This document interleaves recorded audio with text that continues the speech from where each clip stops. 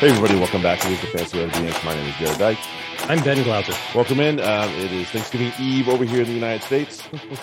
So we're about to eat a shitload of food tomorrow. Yep. And I will feel no shame. Nope. You can't shame me into feeling bad. Sorry. I love my food, man. Right. We don't need a reason to, but no, that's always true. I don't need a reason to eat more food, but if you insist. Yeah, an excuse is welcome. Absolutely. Than anything. Absolutely. Yeah. To just eat a bunch of food and watch a bunch of football. Yeah, it's a holiday over here, so we don't do shit. Right. But since I'm not gonna do shit, we definitely need to drink. Oh, hell yeah. Obviously, you want to find us on your favorite podcast apps, download, rate, review, send feedback as we always welcome it, and all that good stuff. Caught unawares on the beer for somehow. I don't know how. It's like we've never done this before or something. Yeah, right. No beers ever. By our friend George, the Fancy Rugby Geek, a coffee. We have Absolutely. got TRM swinging back into form, and if you were participating in the Autumn Nations Fantasy, you probably got some very helpful tips for the last few weeks as well. So even if it's just for that, he's worth it. I promise. He's probably earned his corn on that one for sure. Grab your TRM upgrades. As I said, TRM is back in full swing coming up this week. You're going to want those things for the simple reason of knowing who's out, especially after this week with all the internationals and the beat upness of everybody. And also the buys. That helps too. Yeah, it'll be huge this weekend because there will be some who played in the internationals who will still play this weekend. And then there will be some who won't. So yeah, there'll be some that need a day off. Right. Can I get a week off? Possibly. Certainly would feel that. Wouldn't blame them. Right. Basically anybody that played South Africa, probably. Yeah. Boys hit hard. Even more so than that, like even some of the guys who didn't play so much, you might be like, oh, they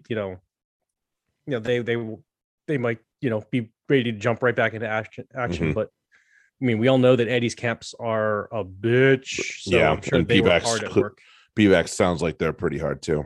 Yeah, so they were working hard even if they weren't playing, likely. 80 minutes. Likely. So. Yep. As always, Black Lives Matter on this podcast and everywhere. There is no room for racism. A mixed bag with some outcomes in the country. Yeah. One was today. Still got ways to go. Ago. Yeah. I mean, yeah, the Wisconsin one was just a fucking sham. I don't get it. I don't get how you can have a gun you're not supposed to have, travel across state lines, shoot some people, and then because after you've shot people, one person raised his gun to you, you get to claim self-defense. I don't get it. I don't know where we are. No, I'm with you on that one. It doesn't make any sense to me at all. Apparently, he could still face federal charges, which would only be justified. I hope so. Yeah. Yeah, and it's it just opened the precedent that was set is poor, and that's the thing. That is the ultimate thing. And yes, those people deserve justice, but the precedent that's now set is you could have a lot of vigilantes out there doing things that they don't need to be doing. This is bad for protests everywhere. It does. It sets freedom of speech might not be so free no more. Right, and that's kind of that's pretty scary. So hopefully the feds bring charges and set that right. That would only be too smart. But then we saw some justice today, and to me, it's incredible that the justice that we saw in the Ahmaud Arbery case, like this is Georgia. This is like Georgia. I did not bank on this, and they got convicted almost across the board. Everyone got 10 hours of deliberation, which is if you're keeping score, that's not a lot of time. No, especially there were like 20 or so charges total spread out among the three people, maybe more. So you got to figure that's a little bit of talking about, each one out, because there were a couple ones. I think there were like 3 or 4. The father, the son was found not guilty of the worst murder charge, but then got convicted on the other like 5 or 6. Yeah, and he's like 70, so he's gonna die in jail. Right. So good for that. And then even the guy who they kind of brought on, who I don't think he fired a shot, still was convicted of like 3 of the 7 that he faced, Right. something along those lines. So, and then the biggest asshole of the bunch, the son, what a fucker. He got convicted of all of them. What a fucker. So amazing to see in Georgia, and I'd like to see that the people talking about how this isn't justice. Justice would be reaching a point where this doesn't happen. No, I do agree with that. No, I do agree with that. That and the reason that we do the Black Lives Matter segment on the show is because we do need to reiterate as much as possible, as often as possible, that Black men like Ahmaud Arbery have to go out every day into the world fearing for their lives because it could end, and these could be these fucking hicks in Georgia who just think, hey, well, let's shoot him, like that for no other reason. For no reason other than he was there. And literally for years, decades, centuries, it's just been legal to do it. Like this whole their whatever bullshit story they came up with for the judge and jury. Yeah, sure, that makes sense. It doesn't. So hopefully that's a marker in a good way. It sets down that marker for the bigots and rural Georgian white folk and others who think it's okay just to shoot someone for the color of their skin. That no, it's not. No, like, man. No. Accountability is the first step towards a true just society. So hopefully that's we're getting there. Hopefully, yeah. Hopefully it's a momentum. Yeah, Uncle Mo on our side here. Yeah, please come on over, Uncle Mo. We miss you.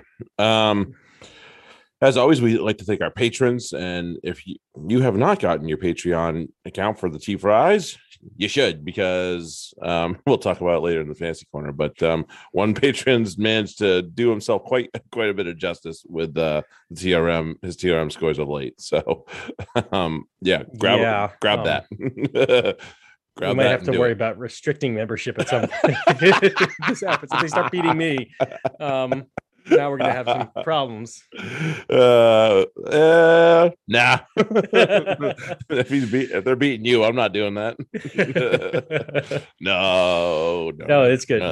That's it's great, and it's obviously helpful for the smart investor to get a little bit of that extra information that you don't get. Just you'd have to do a lot more work on your own to get a lot of this stuff because it's not readily available. Mm-hmm. Yeah, agreed. All right, let's talk about some fun stuff.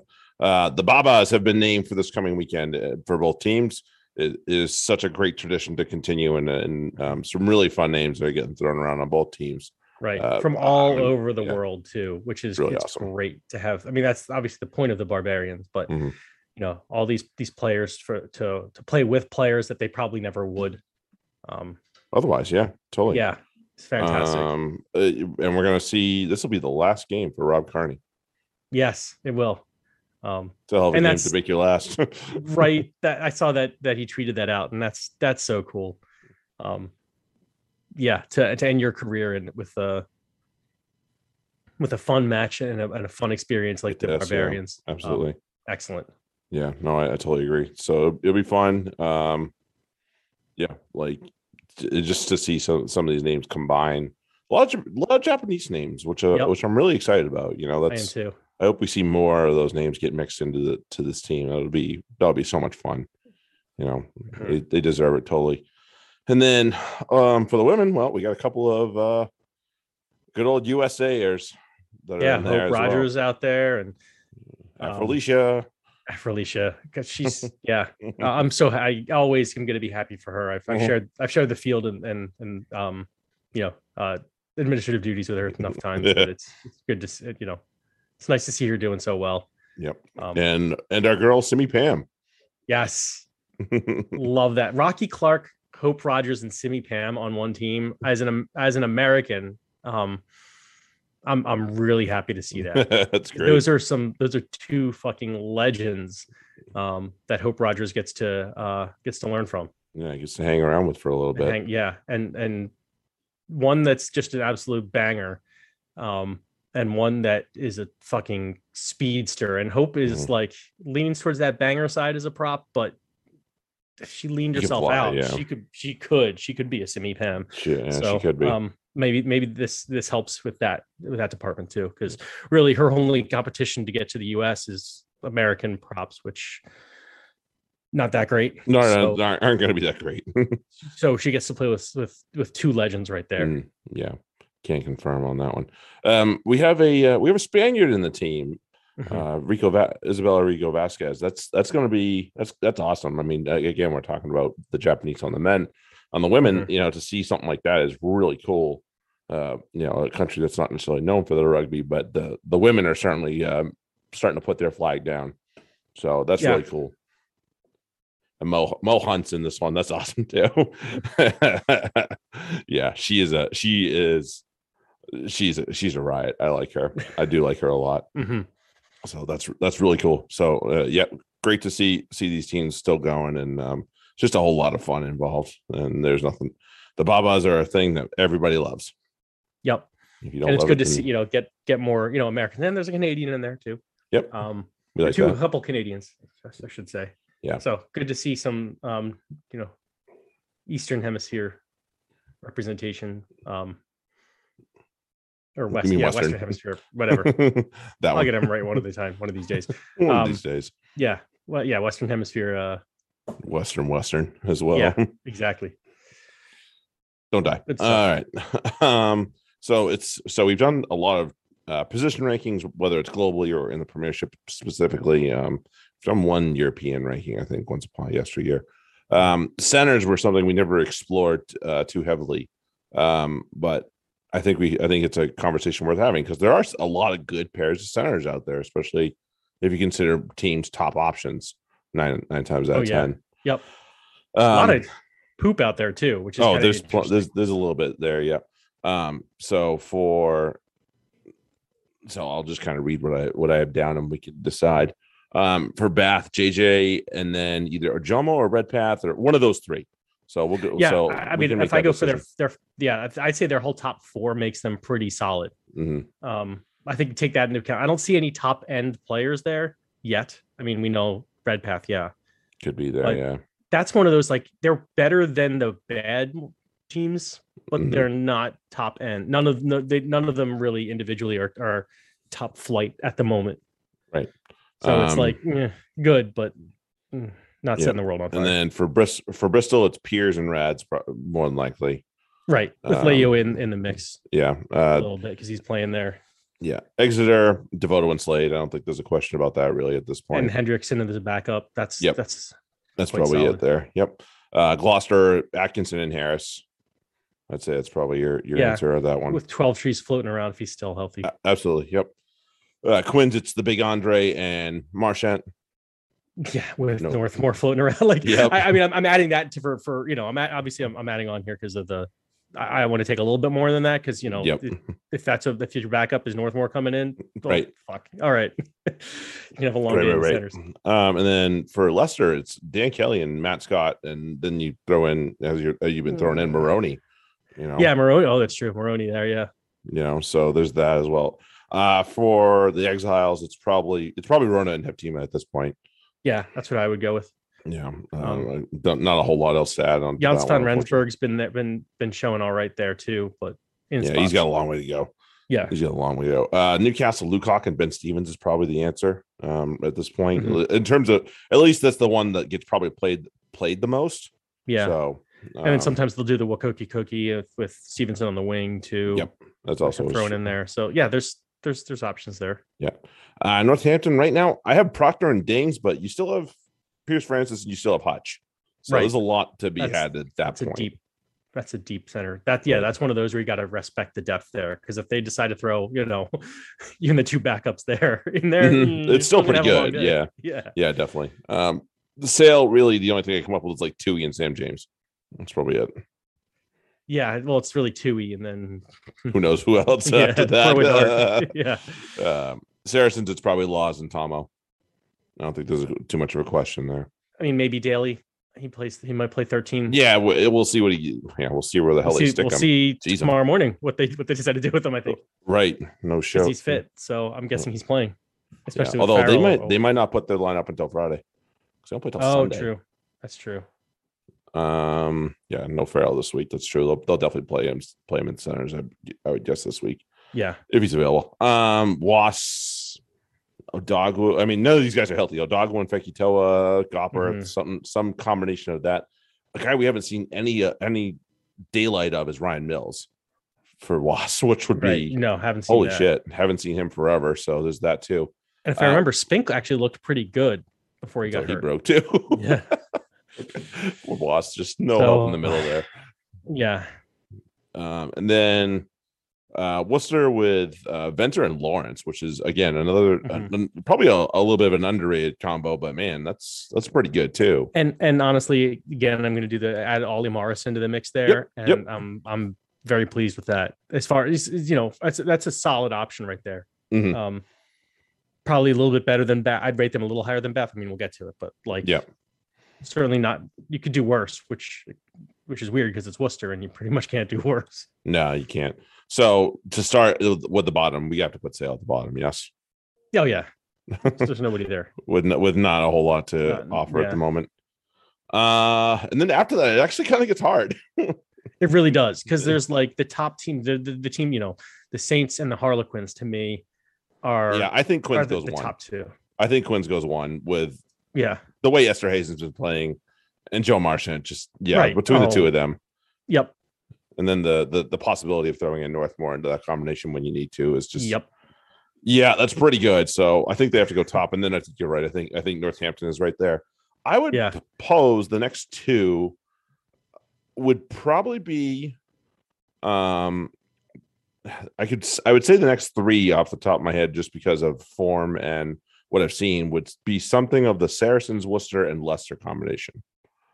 I do like the Kelly Scott combination. They're wildly underrated, and they've become almost an impossible thing to run through. For right now, they're up there. Yeah.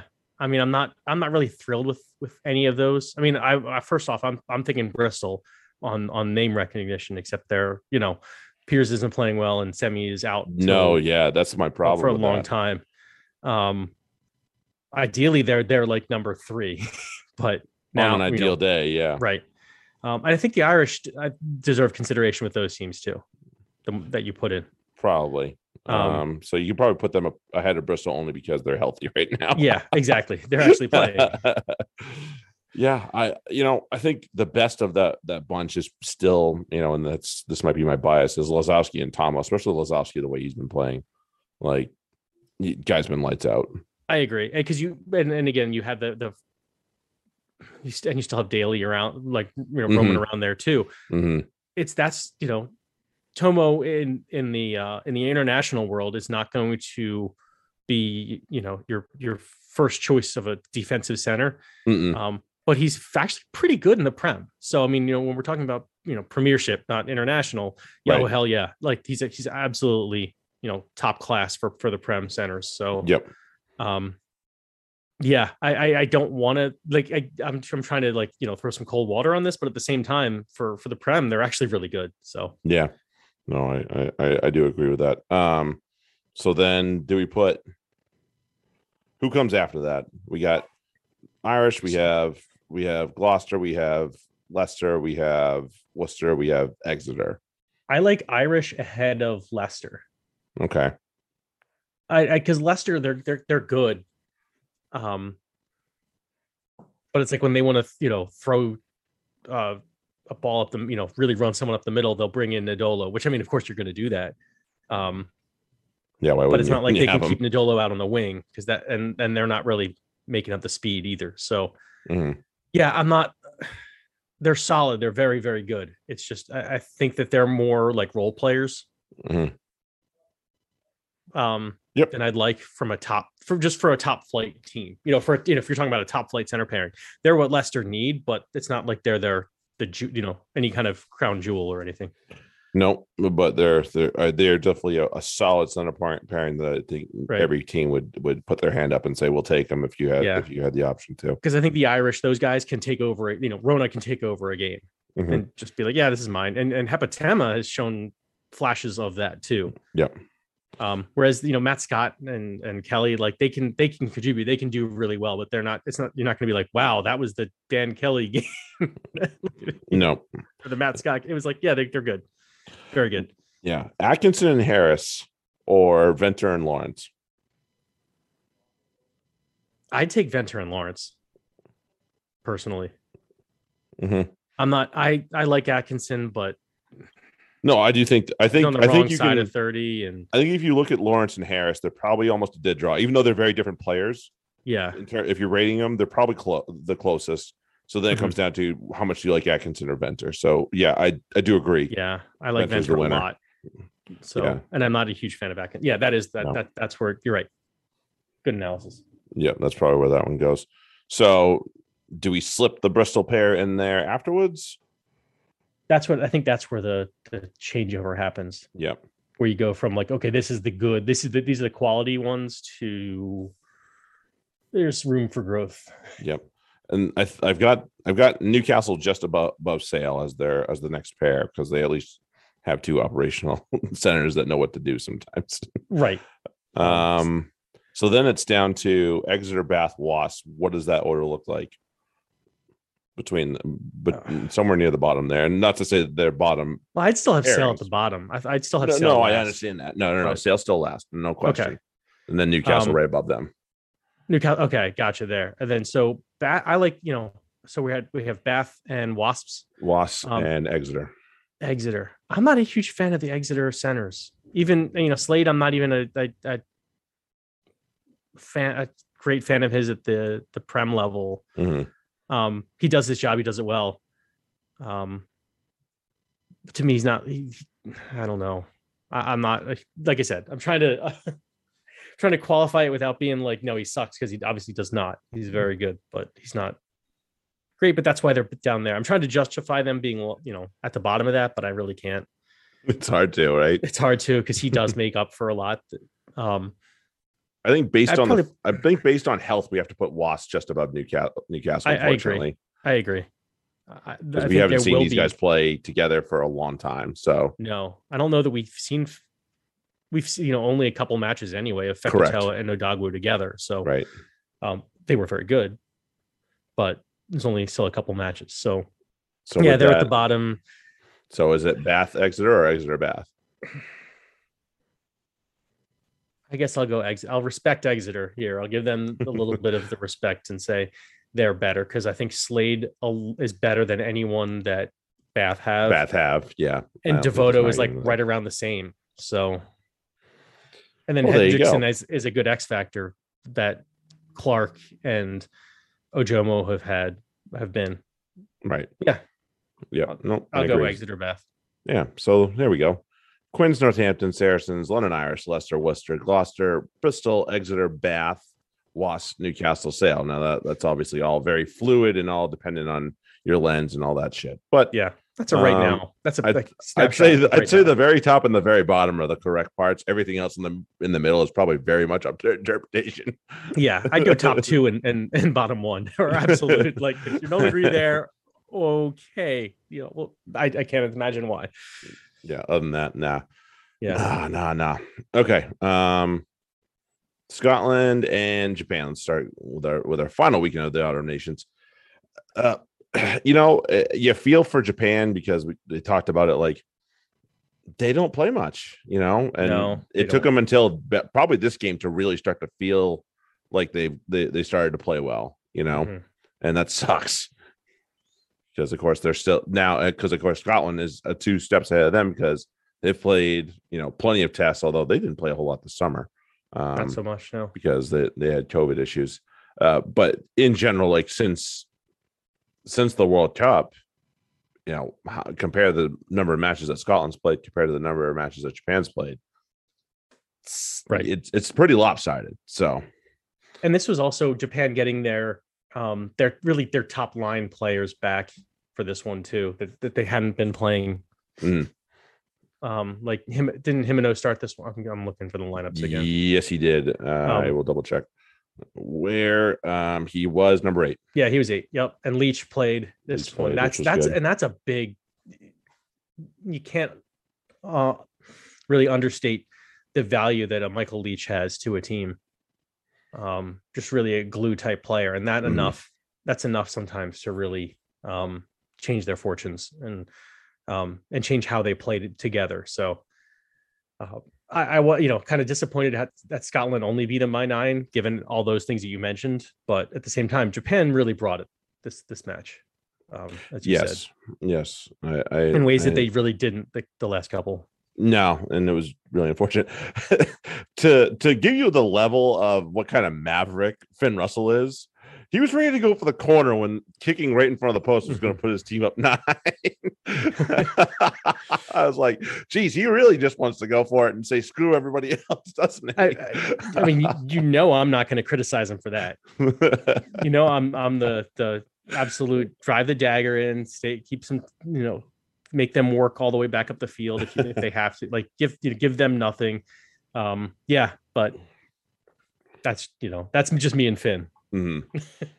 Yeah. So I was just like, he is begging Stuart Hogg, no, I want to go for the corner, and he just regretfully puts the tee down and knocks it through. Yeah.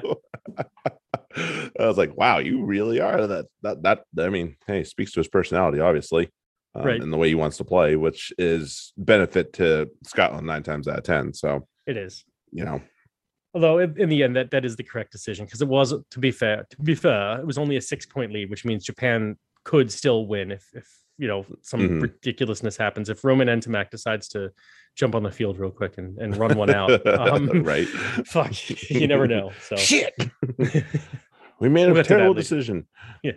Yeah. So and then Stuart McNally's on the field for 2 seconds and he freaking gets over. Yep. What the hell, man? I don't know, man. I don't know what's up with that, but this is a good step up from step in for the Japanese, but unfortunately just it didn't work out the way they wanted it to, and a lot of people would probably agree with that, unfortunately. There's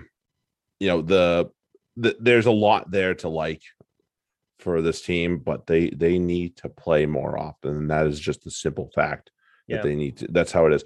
Even look at the US. We have the America's Rugby Championship, which is a B-level tournament, no question, but at the same time, like, we have that. And that's definitely helped us in a lot of ways. And obviously we haven't shown it quite as well as we should have, although the countries that we play against have certainly showed it at this point, more so Chile and Uruguay being the two ones that come to mind. Chile, I mean, we're not going to talk about the match in any detail because I don't think either of us could see it, but no, Chile beat Russia. Right. A World Cup qualifier more often than not. In Russia. Yep. So it's like, this is, the Western Hemisphere rugby is actually, it's not a joke really either at this point. Although it just is in the US and Canada, I guess. Apparently, yeah. But yes, like to that point, it's coming, and that helps. That's partially, tournaments like that, or why, there's other tournaments down south too, or why Chile are growing, because they get to play against, the Pumas second side and stuff. Maybe not in the last last year or so, but right. But in general, like, we have that tournament in place to play.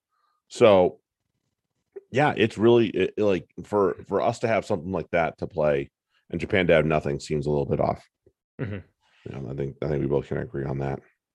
All right, over to a dandy of a match at Twickenham, England and South Africa. I mean, so much good quality on both, going both ways. And I was watching it, and I was actually watching it with a couple of the kids I coach, and they're like, wow, England's starting to run away with this. I'm like, yeah, watch what happens next. And if you are not disciplined against the South African team, especially while Pollard's on the field, you will pay. And it doesn't seem like a lot, but the way they do it is exactly the way they were going for it. And it almost worked again, And it did annoy me that, like, at half, obviously when Eddie got to get his chance to talk to the team, they came out in the first 20 minutes of the second half, England, that is, and just kind of sat on the closed lead. Up. Yep. And it's really like that just plays right into South Africa's hands. And obviously that we saw that on the scoreboard reflected, until suddenly England had to attack again, and then they just dominated again. It was like the first the first 40 minutes, England were cruising. Mm-hmm. And then after half, it just felt like they kind of stalled, and then they let South Africa come back in the game and ultimately had to scramble to win at the end and could. But it's like, maybe just keep making South Africa uncomfortable. Mm-hmm. Don't let them just calm the game down, because that's when they, rock you to sleep, and then Mapimpi goes over. Right. Because that's what happens. Right. And there's two players that neither you or I really love on England, and they continue to play. And this game needs to be like the case in point about how poor they are, especially against a team like this. This is the defending world champions. Do you not want to beat them eventually? Yes, you do. Yeah. And some of their mistakes nearly cost them in the end, and they got really lucky that it didn't. Ben Youngs and Johnny May just both had horrid games. Yeah. Unfortunately, because of Tui's injury, they couldn't pull May off. Right. But they could at least get Youngs off and be like, "Yeah, you suck. I'm putting a 20-year-old kid on." Like, he was of low quality. And May, I've heard the only argument in his favor to play him is that he's a veteran and he doesn't make mistakes. Well, guess what? He made a lot of mistakes on Saturday. A buttload of mistakes. To the point where, like, I'm like yelling at him at one point, because I think the England did like a quick line out and swung it out and somehow May got it, and they had people outside of him, whatever. And it's like, just, Johnny, give it up, because they're better than you. Give it up. They're better than you. And he didn't. He took it in. Like, nothing happened from it. And it's like, even, just realize that you're not having your best game that day, and get it to the players who are, because it was like Freddie Stewart and Max Malins are out there, and it's like, if you in form in that day, I want either of those other two touching the ball, not Johnny May. And he didn't know enough I think he went, no, I need to be Johnny May again. And it's like, dude, that Johnny May was gone 3 years ago. Like, that doesn't, he's never coming back. Ain't nobody want that here. Yeah. So I'm really hoping that this is one of the last we see of him. I hope this opens Eddie's eyes a little bit, that, maybe some young players can actually do some things and trust them, because shit. Yeah. It was, Freddie Stewart scores, Quirky scores, Smith, perfect off the tee, with the big clangers, even though it was a fairly easy kick, but still. But the kicks he was hitting, he didn't miss a kick in the match, and he had some tough ones too. He did. The Tui try one was right in the corner. Yeah, that's a pain in the ass to hit. And case in point, though, Mac Mapimpi scores in the corner, and they can't convert it because Elton Yanchis is garbage. So right, there's that too. So that's the difference in the match. Yeah, it is. It's a 1-point match, so each of those kicks matters in a match like that. Totally.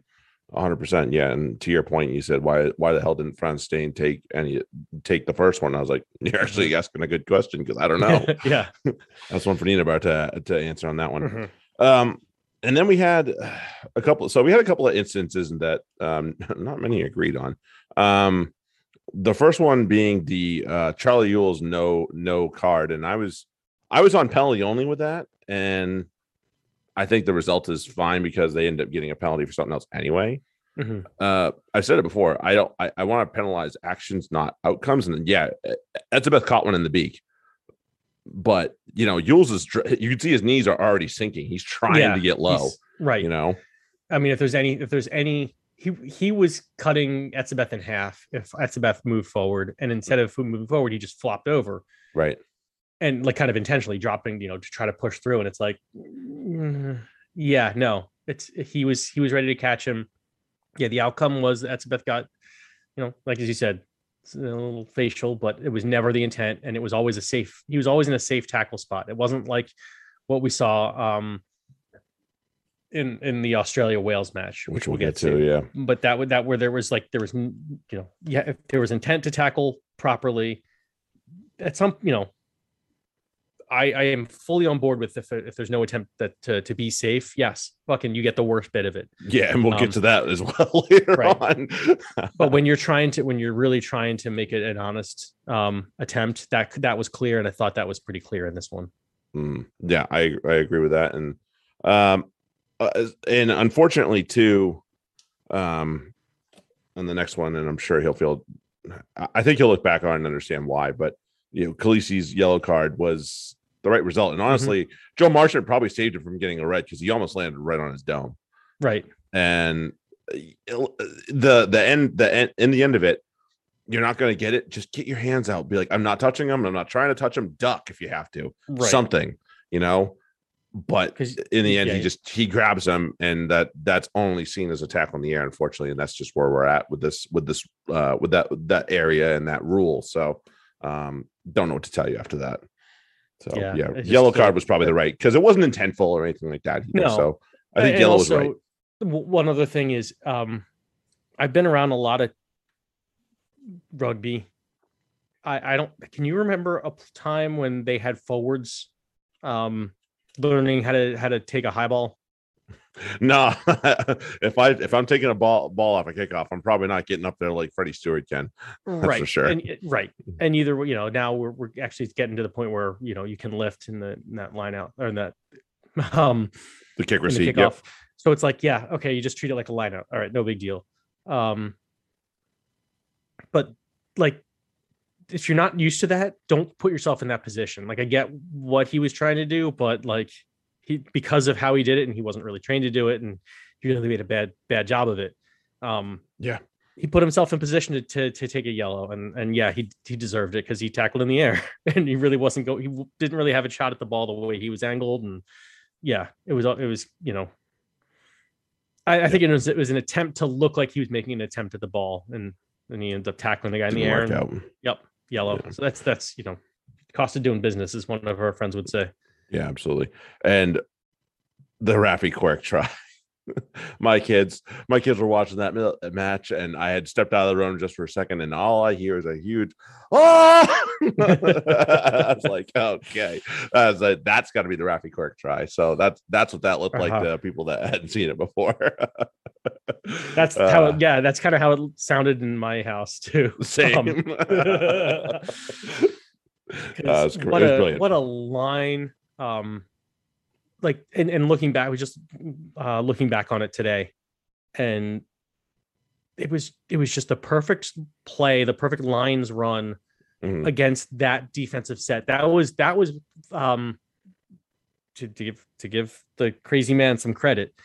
That was Eddie Jones cooking that up based on what he saw with South Africa and what he had with his own team, and that allowed that.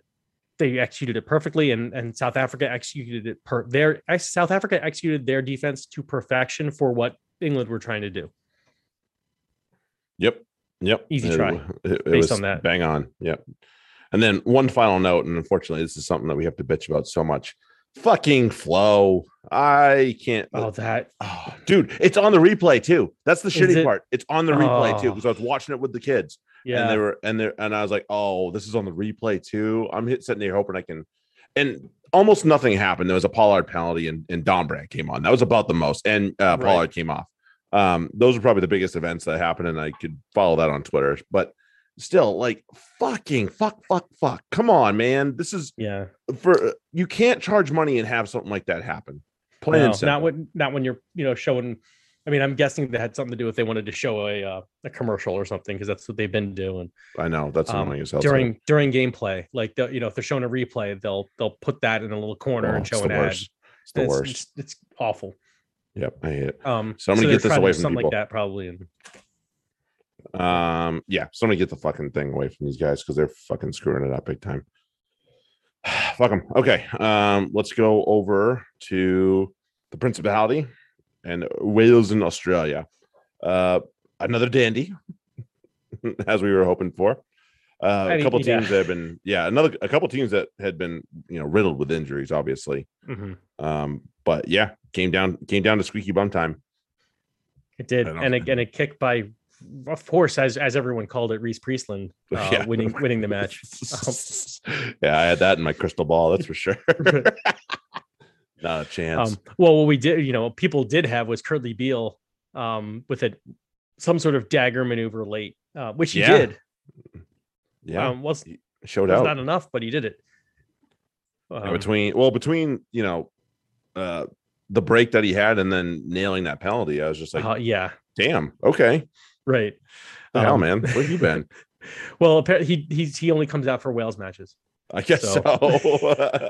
Squidge called it before the match too. He said, "Oh, we're about 80 minutes from Curtly Beale killing us with a try at the end." And it wasn't that exactly, but he did kick that 78-minute penalty to take the lead. Right. Of course, this game marred by the and okay, I shouldn't say marred by kind of scrappy play and cards and deserved cards, not the fact that the cards. I've seen too much complaining that cards ruin the game. No, they don't. Obviously, look at this. We had a red for Australia, and they still almost won. Easily could have won. Valentini, always a straight red. Oh, it was so stupid. I was like, "Why are you that high, you dumbass?" Right.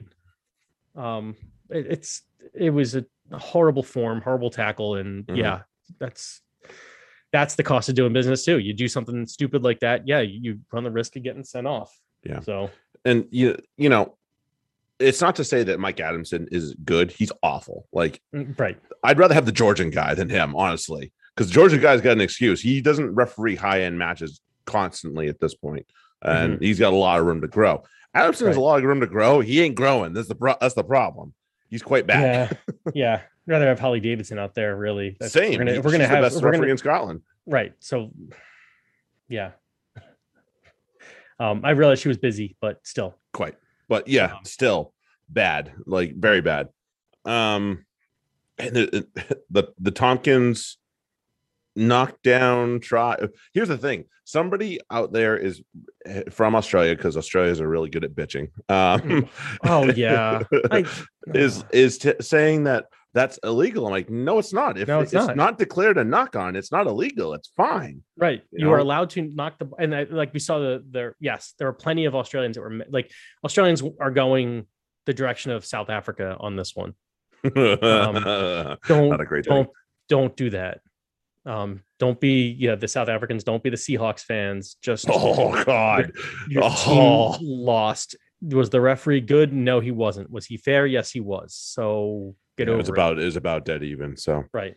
Although the yellow card on who was it? Thomas. Thomas. Probably could have been a red. It should have been a red. It's just like his interpretation of it was he was attempting to wrap, which he was that was a swinging arm. It was a swinging arm, and swing arm, chief. There was no need for him to be doing what he was doing because the player was on the. It was very much like not anywhere near as bad as the Lavanini.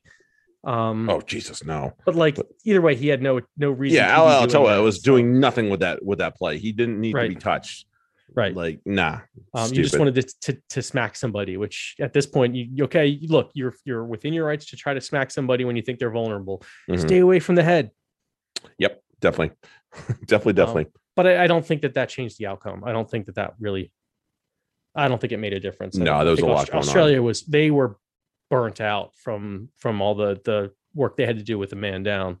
It's not like they were, and they came back as well as they did. I don't know that a man would have made that much of a difference for another 10 minutes, because that's really all it was. It was because he still got the yellow, that he was just allowed to come on for the last 8 or so. Yeah, and I got to give props to a couple of guys that have kind of put their hand up for Wales while they've been suffering through the injuries. Ellis Jenkins and Tyne Basham both looked the part. They did. And I mean, Jenkins did before, has had a horrific time with injury. Tyne Basham's more new to the scene. So, but the two of them in this whole series, and Basham's the one that comes to mind because he's looked really good for every game since he's gotten the nod. The two of them look great. So I would definitely anticipate seeing them come February, March here. Yeah, that's what Wales needed is more Lucy's. Yeah, right. Well, I mean, apart from Valtel, they don't have an out at 8. So true. Might be the one place that they can probably find a new spot there.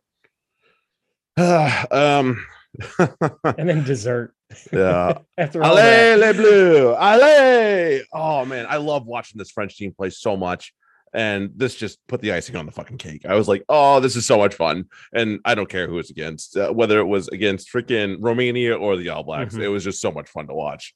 Like, goddamn, that was just a joy. And I was like, this is fun. And you can see so many problems that have developed in the New Zealand camp in the last year. And it's really unfortunate to see. They'll fix it. I can promise you that. They've got plenty of ways to fix it. But holy shit. Got problems aplenty just the same. Well, France. Not only did they do a good job of, of attacking rugby and just being fucking relentless and keeping New Zealand totally up their own butts. They did a really good job shutting down the danger men from the Kiwis. And that's really, to me, the difference between what the Kiwis used to be and what they are. Like, we talk about guys like, Amaro Itoje, who can just decide, this is my ball and you can't have it. Sam Whitelock used to be like that. Brodie Retallick used to be like that. And they're not quite like that anymore. Flankers, Sam Kane confused me when he was made captain. Not that he's not a great player, and I guess he's a fantastic leader. He was pretty invisible. Yep, absolutely. And it's not good when you have invisible flankers for New Zealand, because that's, they're only invisible to the referee. Generally, that's the way they try and make them. So the fact that they're invisible to the spectator that's not a good thing. And I'd say the same for the centers. Although, Ioane had that fucking beauty of a try. Yeah, but Tupai is this was not his game. No, this was not his game. It doesn't shock me, but I know, because you're a big Quinn Tupai fan over here, right? But at the same time, like, he's not a player that New Zealand should have out there against France. He's the guy they put out there against, like, Italy, right? Or some other, kind of. I was rather surprised that Havili didn't get that nod at least. But Havili himself is not. I'm not that impressed by him in this series. I would prefer him over Tupaia. No question there. Yeah. But none of them. There's not like a Sonny Bill who's really eating up players and then distributing. Correct. And there's not just a game crasher that they've had too, that they still have available, but kind of let walk for some reason. Yeah, that was silly of them. That was very silly of them. Like, there's plenty of game breaking centers in New Zealand too, and they just really, they had to bring a wing in to do it. So yeah, not great at all.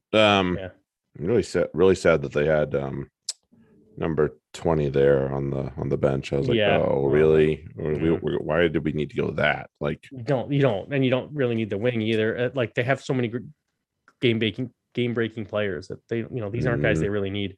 Nope.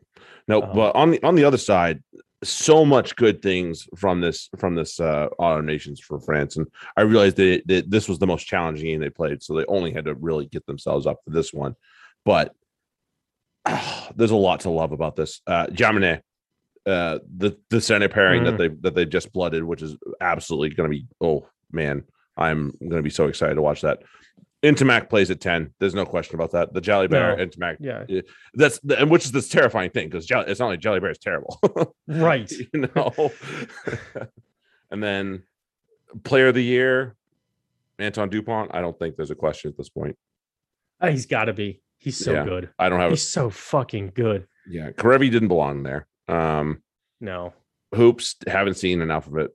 Yes, he played really well until he got hurt. Yeah, played brilliantly in every match he's played, and brilliantly in the TRC when they beat South Africa. Couldn't beat the All Blacks though. Right. And I love Morrow, but nope. What's he done this year? Like, he didn't play club, so yeah, no, he's not done well this year. So it's got to be Dupont.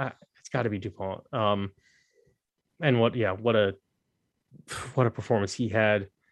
That I mean, enough has been said about the Intimac run and switch pass.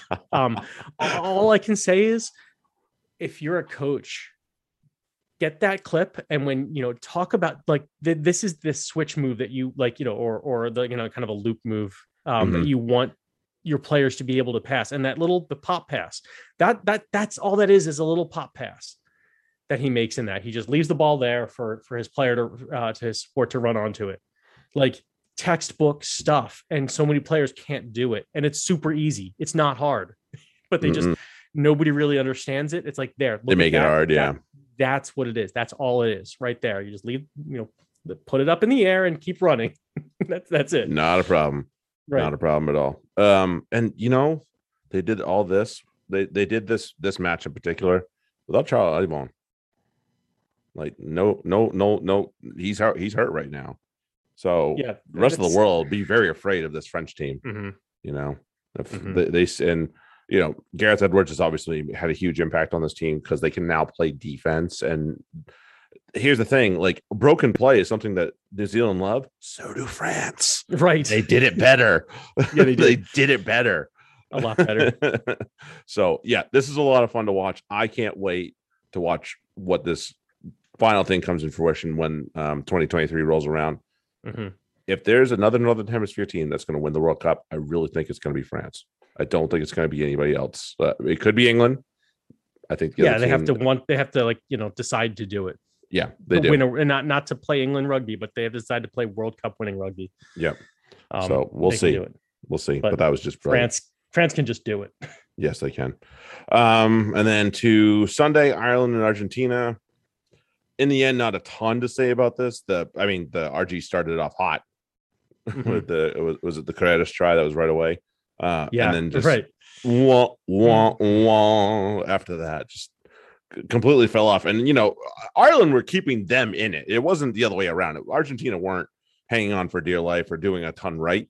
Ireland were doing a ton wrong. Right. It took them about 20 minutes. Well, yeah, it took 10 minutes to break the seal to Van der Fleer with the first try. But after the Porter try, it was kind of in hand. So right. Because they had that kind of put it away, and then it's not. Yeah, Argentina didn't really threaten after that so much. Yeah, a lot of last minute changes for Ireland too. Like Ian Henderson dropped like right before kickoff. Yeah, I found same with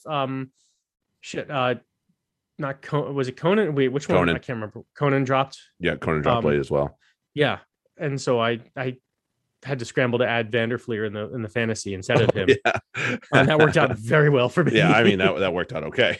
Yeah, that didn't work out too poorly. Yeah, but at the same time, it was like right before the match. Like, oh yeah, this is happening. Fuck. Wait.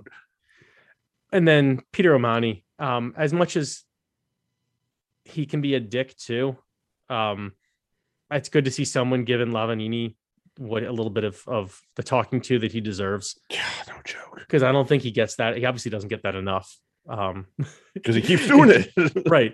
And then we had to the point where Carly had to be like, all right, Peter, let's talk. Like you've said it. You're right. But I'm going to look at it. I'm always going to look at it, but he really should have been like, he was staring right at it. Yeah, no, he knew it was coming. As soon as it happened, I was like, I didn't see who did it. You could have guessed though. But I was like, that's Lavanini and it's a red. I'm like, that. And then when he rolled over and I could see the 5, or whatever he was wearing, I was like, yeah, that's Lavanini. Yeah, fuck it. He's the old cliche: death, taxes, and a red card for Lavanini. Like, get him the fuck out of there. God, man. Yeah, there has to be something better for Argentina to call on too. That's the bad thing. Like, there's no way that he's playing that well in his club and he's doing that much for this country that he's worth the risk of a red card every 3 matches. Like, no way. Alemano, he's hurt. That's the only problem, really. Honestly, I would definitely be on board with that. I think he's hurt, but man. Okay, I was just wondering because I think he just re-signed with Gloucester too. He did. So it's like he's hurt. Yeah, he's hurt, and that's it right there, like that. So Argentina, you got to work on getting some second rowers up there, like maybe shift Matera into the middle there, like something like that. Yeah, get Lavanini away. That's what you got to do. Number one, get him away. Listen, France saw the writing with Vamahina, and they got him the fuck out. Like, get rid of Lavanini, plain and simple. So that's how that goes. And all this, you have you have Uruguay playing Italy, you have Chile playing Russia, you have Canada getting in on the act and playing a little bit. Where the fuck was the US? Well, I think they played their one game early, so but they played their 3, I guess. I don't know. They played one. They played one, and played they had New a Zealand. second one scheduled.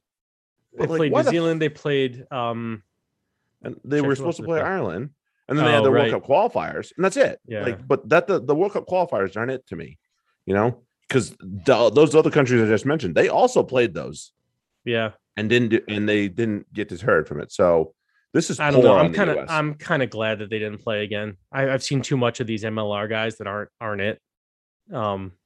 Right, but we this international window, we can pick up the phone and call Ruben De Haas and AJ McGinty, and we can call all the guys. That's true. We should have been able to call right. beforehand. You Yeah. know, so and there's still some good things with the MLR guys. Like I like Dyer and Cruz there that are out wide. I like some of the stuff that there is in there, but you're right, there are some that just don't belong. An all MLR team, I can't do it anymore. I can't. No. I don't want to see that ever again. Please God, never again. Not until the MLR is actually like producing quality players from US. Once that happens, then okay, we can talk about it. But even then, I'd still want I still want the guys who are playing in Europe. Yeah, totally. And overseas. So yeah, that's poor. That was that. In the end, it's poor on the US to not be participating at all in these internationals. Fair. I'm trying to not bag on the US for a stretch because there's enough of that coming in a minute. There's going to be enough of that. Yeah.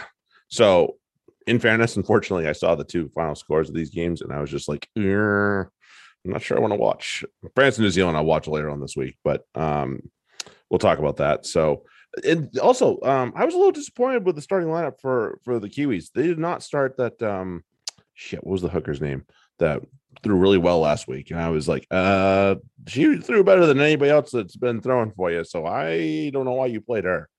Yeah, I can't recall either. Yeah, I'll look it up right now. Hold on. I'll look it up. Go. But you did catch this match, so at least one of us did. I think at least caught the first half, and it was clear which way it was going, which is why I kind of I don't think I watched the second half, but it's probably a blur at that point. It was kind of the same. Yeah, it was kind of the same. There was a lot of rugby that I watched. Ponsonby, you can imagine. Ponsonby. That's the backup. That's the backup's name. But it was France just doing more French things, and the Kiwis again not. It's just that it wasn't there for them. This is a bad, not their on form tour. So no, not too much just to depth to go into either. Nothing really stood out other than the French women can play, and it's great to see a packed stadium for women's rugby. That a sellout crowd. That to me, this was the standout, unfortunately, from the match. Yeah, they were down in Cast this time. I think so. It was like I think over 12,000 in the stadium. Nice and full. So yeah, like that. Real good stuff. And if you saw the pictures from post match, tons of fans, young fans, boys and girls at the stadium, looking for autographs from the players for like an hour after the match. So look at France being the women's rugby like leaders, essentially, maybe as far as support. I think they do a good job in England too, but I do too, yeah. But the fan support is ridiculous in France, and that's excellent to see. That is amazing. And the product on the field is absolutely top flight. I'm very much looking forward to England France. Seems it, but that's great to hear. And the French union decided to kind of bebop around with both teams a little bit too around the country, which is great. Gives everybody a chance to catch a game. So that's all you can ask for, really, to give everybody else a little bit of access. So love it. And the team is good, so it's something for the fans to get to easily support. Yeah, and we'll see what this Kiwi team looks like come World Cup. They'll be better. They have to be better. There's no way that they're going to step in and defend the title like this. No way. Yeah, I think the New Zealand as a whole needs to have a little bit of a huddle and be like, all right, time to, this is the very midpoint, right? But I guess not so much for the women, because they're coming up next year. So They got to get ready. The men, at They do. least, there's kind of an excuse. They're in the midpoint, but the exact midpoint between World Cups, and this is the time to, if you're going to be low, this is the time to be at your lowest. For New Zealand now, it's time to really start turning it on, because go home and sit in a room and start hashing some shit out. Maybe get a bottle if you have to. Yeah, and then to Six Ways, the home of Afro Alicia for her club, at least, Alicia Washington. That's about the most positive thing I can come out of it right now, from what I understand. There was some good play at times, but it's just, you can tell the organization for England and the communication and the teamwork is there. That just isn't present with the US. The individual athletics are, unfortunately, I think I favored England too. I think they were a little bit faster and a little bit fitter than the US women, which helps, but it's not 89-0 difference there. It's maybe a 20-point difference potentially. It's just that the US, they're just not, the line out still fucking sucks. They lost 7. How do you lose 7 lineouts? How the fuck do you lose 7? Lineouts are to me, it's cheap money. It's a matter of right practice. There. It's easy. It generally is just a matter of practice too. But they look like they've never done it before. It's not even that's the bad part. It's a matter of practice. It's a matter of practice, but you got to know what you're practicing. I don't know what looking at that line out, I don't know what the fuck they're trying to do. They're not lifting. The throws are poor. Everything, their timing is off. Everything that's bad that's going wrong is all going wrong at the same time. Right. It's not this one thing, it's this one thing here, this one thing there. They were throwing not straight in a line out where nobody jumped. And it's not good. Not good. How do you get nobody off the ground? How do you not throw until someone's they're lifting early and having to wait for the ball, and that gives the defense time to compete and before the throw is even up. So it's really poor. I will offer my services to the U.S. women's. I can do it if you need, but because nobody else is doing it. That's why I feel it's my patriotic duty to offer my assistance. Because whoever's doing it now ain't doing it. They ain't doing it. No, I agree. If the World Cup wasn't next year, because obviously this would be the most difficult decision you could possibly make in that type of bench, would you keep Rob Kane?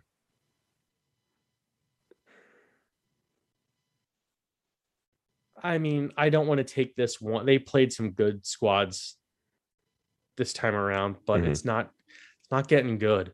If the World, okay, that's the problem I'm thinking about, because the World Cup's next year. He would have to convince me to keep him, I think, or it'd have to be if there was really no one else. But it's not good. They've got decent talent. Yep. And it's not good. Yeah. We've seen it. They looked amazing. That the offload try that they scored last week, where they can put it together. The players on the field can put it together, but doing the things that they need to do, the little things, it's not there. And it's simple shit.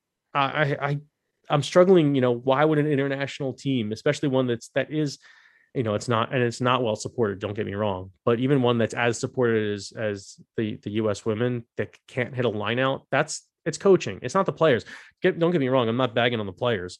It's the coaching. So yeah, I'm not pleased with Kane. I would not. I hope unless they do something well at the World Cup and it's okay, we have to keep him, then he's got to be gone. No, yeah, I agree.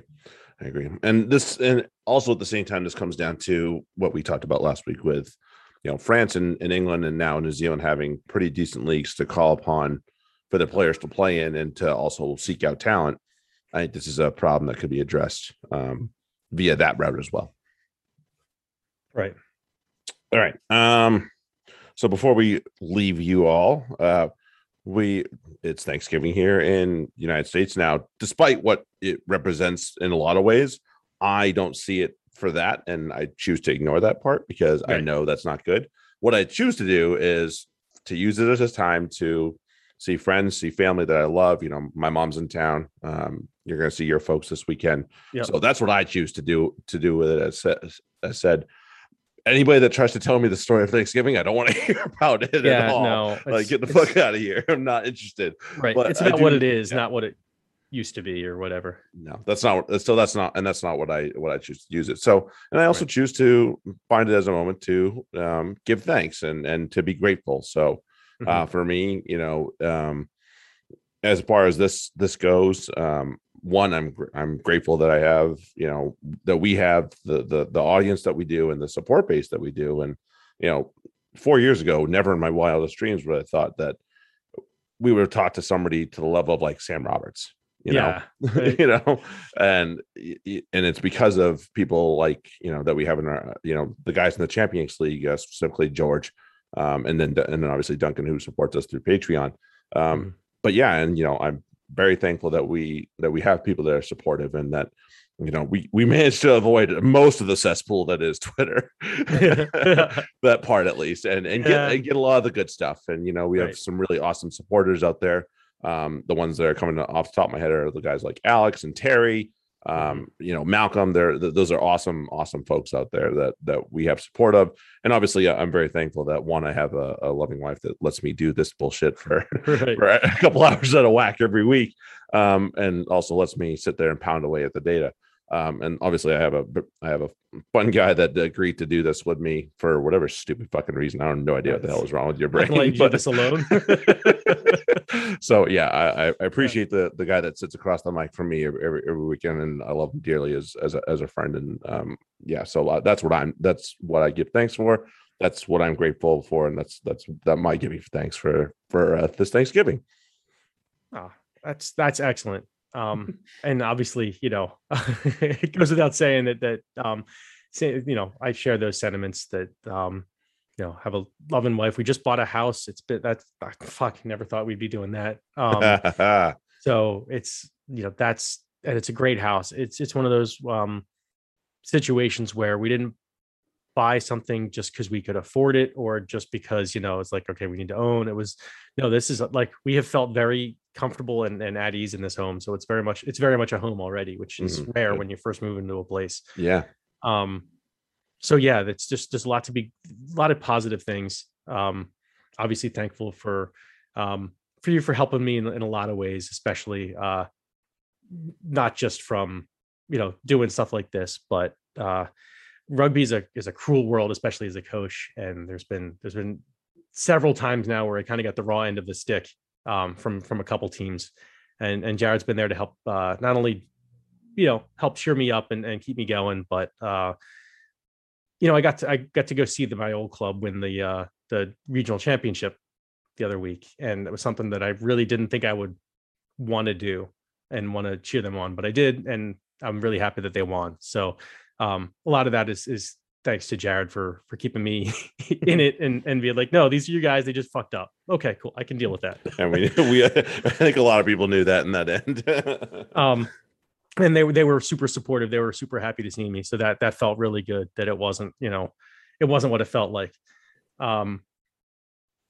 And then, just the positive, I'm super thankful for this past weekend of rugby, because I was definitely getting to a point where it's like, I'm done with internationals, because it's too much bullshit.